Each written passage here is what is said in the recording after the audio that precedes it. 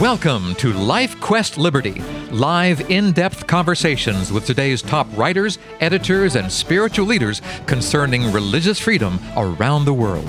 On today's broadcast, we'll examine local and international factors that may be impacting your right to worship and obey God as your conscience dictates. I'm your Life Quest Liberty host, Charles Mills. When I say the words the Balkans to you, what images pop into your mind? Chances are very good that you visualize wars and rumors of wars, and for good reason.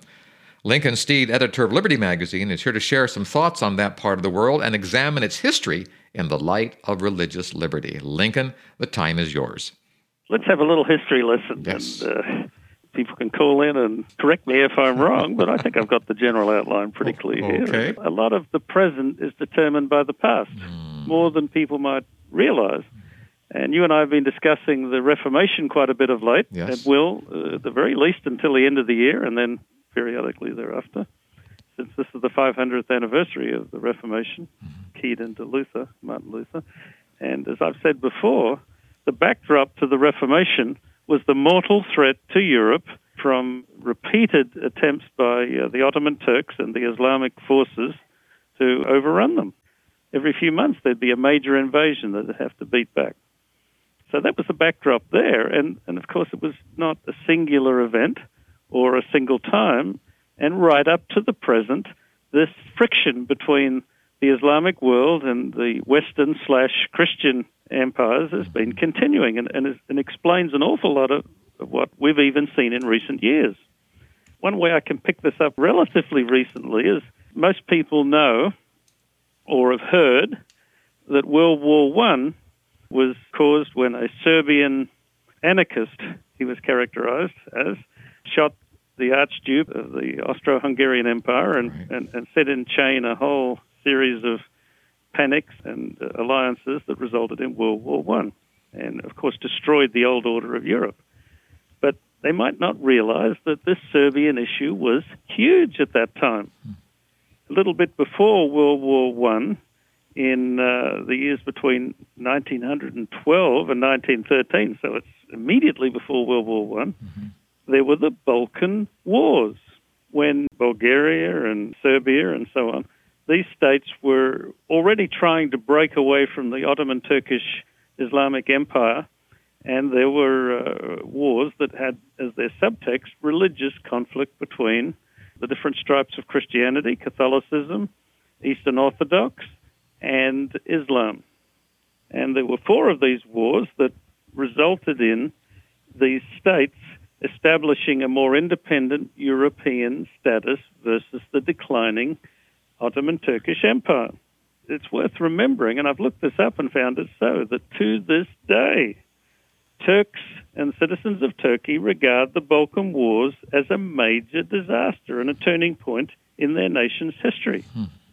This was sort of like England losing the colonies. Right. And it's not really been settled since. And the link that I like to make for our listeners is what happened in World War II. I remember my father telling me about this when I was a kid, and it sort of clicked with me, that in Croatia, which was one of the Balkan states, in Croatia, as World War II developed, the Ustashi group came to power with the leader of Ante Pavelic, and he was pretty much of the ilk of Mussolini and Hitler. In fact, a good buddy, an ally, very authoritarian and draconian in his approach. And Pavelic stated very early on that they wanted to make Serbia a Christian state, that they were going to eliminate all of the Jews, all of the Gypsies, and all of the Serbs, which were, as I remember, somewhere between a third and a half of the population. It was never a secret. It's not something that's come out since. It was said very openly at the time. One of their leaders stated, he was the education minister in the regime, openly announced that the policy was to kill 1/3 of the Eastern Orthodox, deport a third, and forcefully convert the other third of the citizens of Croatia and Bosnia. And he said this in 1941, "Thus our new Croatia will get rid of all Serbs in our midst in order to become 100% Catholic within 10 years. So you can see why I'm mentioning this on this program. Religious warfare. In fact, religious extermination, genocide. It was one of the great aberrations of World War II. Of course, the extermination of the Jews was without equal. The old rivalry between Protestantism and Catholicism, between Eastern Orthodox, which was the great schism in Christianity, and the Roman Catholic Church, was bloodily concluded at that time. And they didn't get to kill a third of them, but very close. Several 100,000 people were murdered, more than murdered, just liquidated in the most cold-blooded fashion. And like the Nazis, there are many photographs of them doing it. Priests themselves were not just complicit, they were front and center. One of the priests, he said that it's now acceptable to kill even 6-year-old children. Rome, of course, of necessity, acted very circumspectly because on the international stage they couldn't be seen to be endorsing this, but they actually did. They never criticized it, and many Roman Catholic leaders were openly photographed with the killing. Like, for example, the Catholic Bishop of Sarajevo. Interesting city. Yes. Popped up in U.S. Foreign Affairs in the 1990s. But the Catholic Bishop of Sarajevo published in his newspaper this statement: the movement to free the world of Jews represents the movement for the restoration of human dignity. Omniscient and omnipotent God is behind this movement. Very interesting. And then in 1941, the Franciscan priest, Jurashevich, in a Catholic publication, wrote that it is no longer a sin to kill a 7-year-old child. So this is part of the history of World War II and the ongoing history of the conflict between the two Christian claimants and Islam that reached a bloody point. And in some ways, while it's not secret, it's downplayed. It's rapidly disappearing from the explanation of history. And I can see why. You know, Rome has apologized for many of the things it's done, but I don't remember in the Memory and Reconciliation document it being itemized, and it should have been. Because if you look at a map of the world, and in particular that part, Croatia and the Balkans, it's just across a few miles of water from Rome. It's across the Adriatic, which is a very shallow, almost a lake-like waterway. There's an understanding that Venice is up in that corner. Right.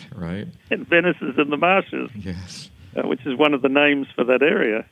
So it's impossible for Rome to be indifferent to what's going on there. In fact, historically, they were always very much involved. It's a horrible reminder of the bloodletting in the name of religion.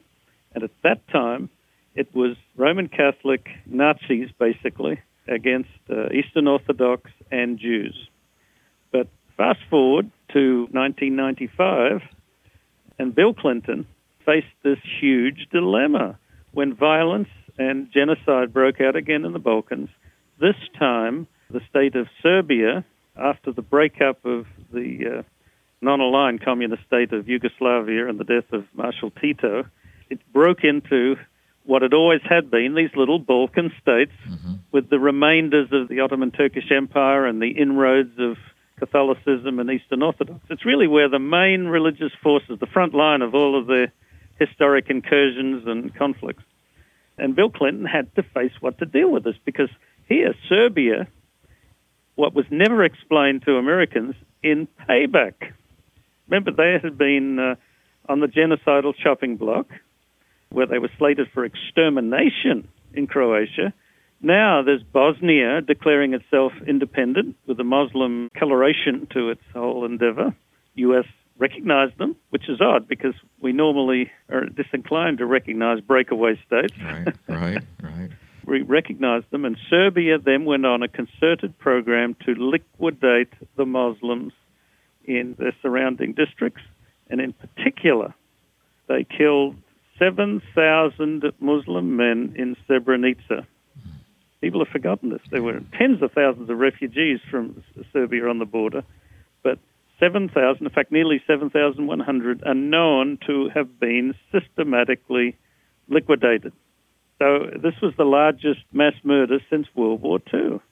The U.S. effectively entered there protecting the Muslims against the Eastern Orthodox. But I will say something on this program that no one ever said, but I think it's just the question is begged. The Eastern Orthodox are not on great terms with the Roman Catholic Church, which is just across the little pond. And I think it was in Rome's interest to encourage the West, NATO, to trim the sails of the Serbs. They have shown they're not overly concerned about genocide in that area, but they didn't want the Serbs empowered. And then in the middle of all of this, something aberrant that I remember, and it's very relevant now that we're troubled about Russia again.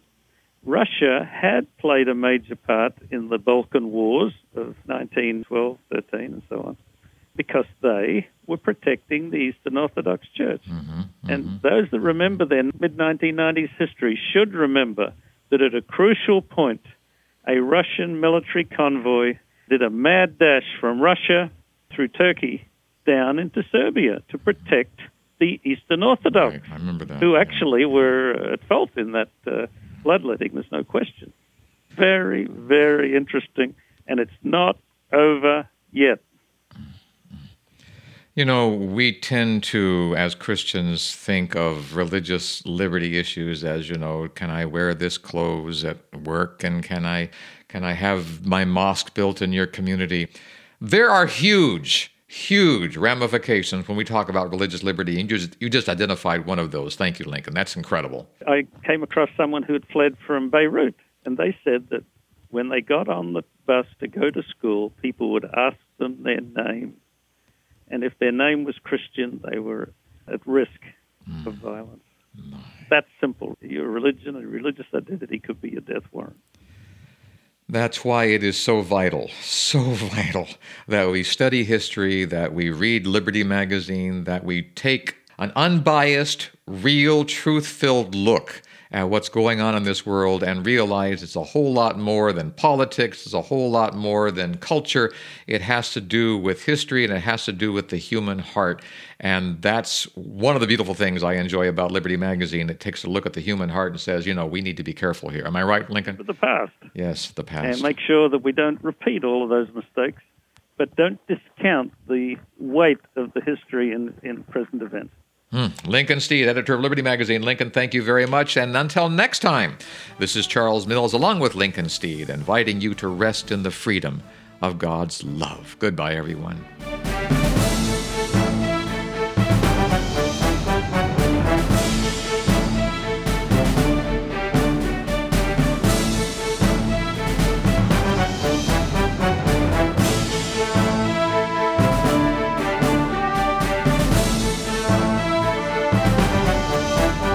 If you'd like more information about LifeQuest Liberty, call Three Angels Broadcasting Network at 618-627-4651 or email us through our website at 3abn.org. Join us again next week at this same time as we examine more of the threats and challenges facing your religious freedom. May God keep the flames of liberty burning in your heart today.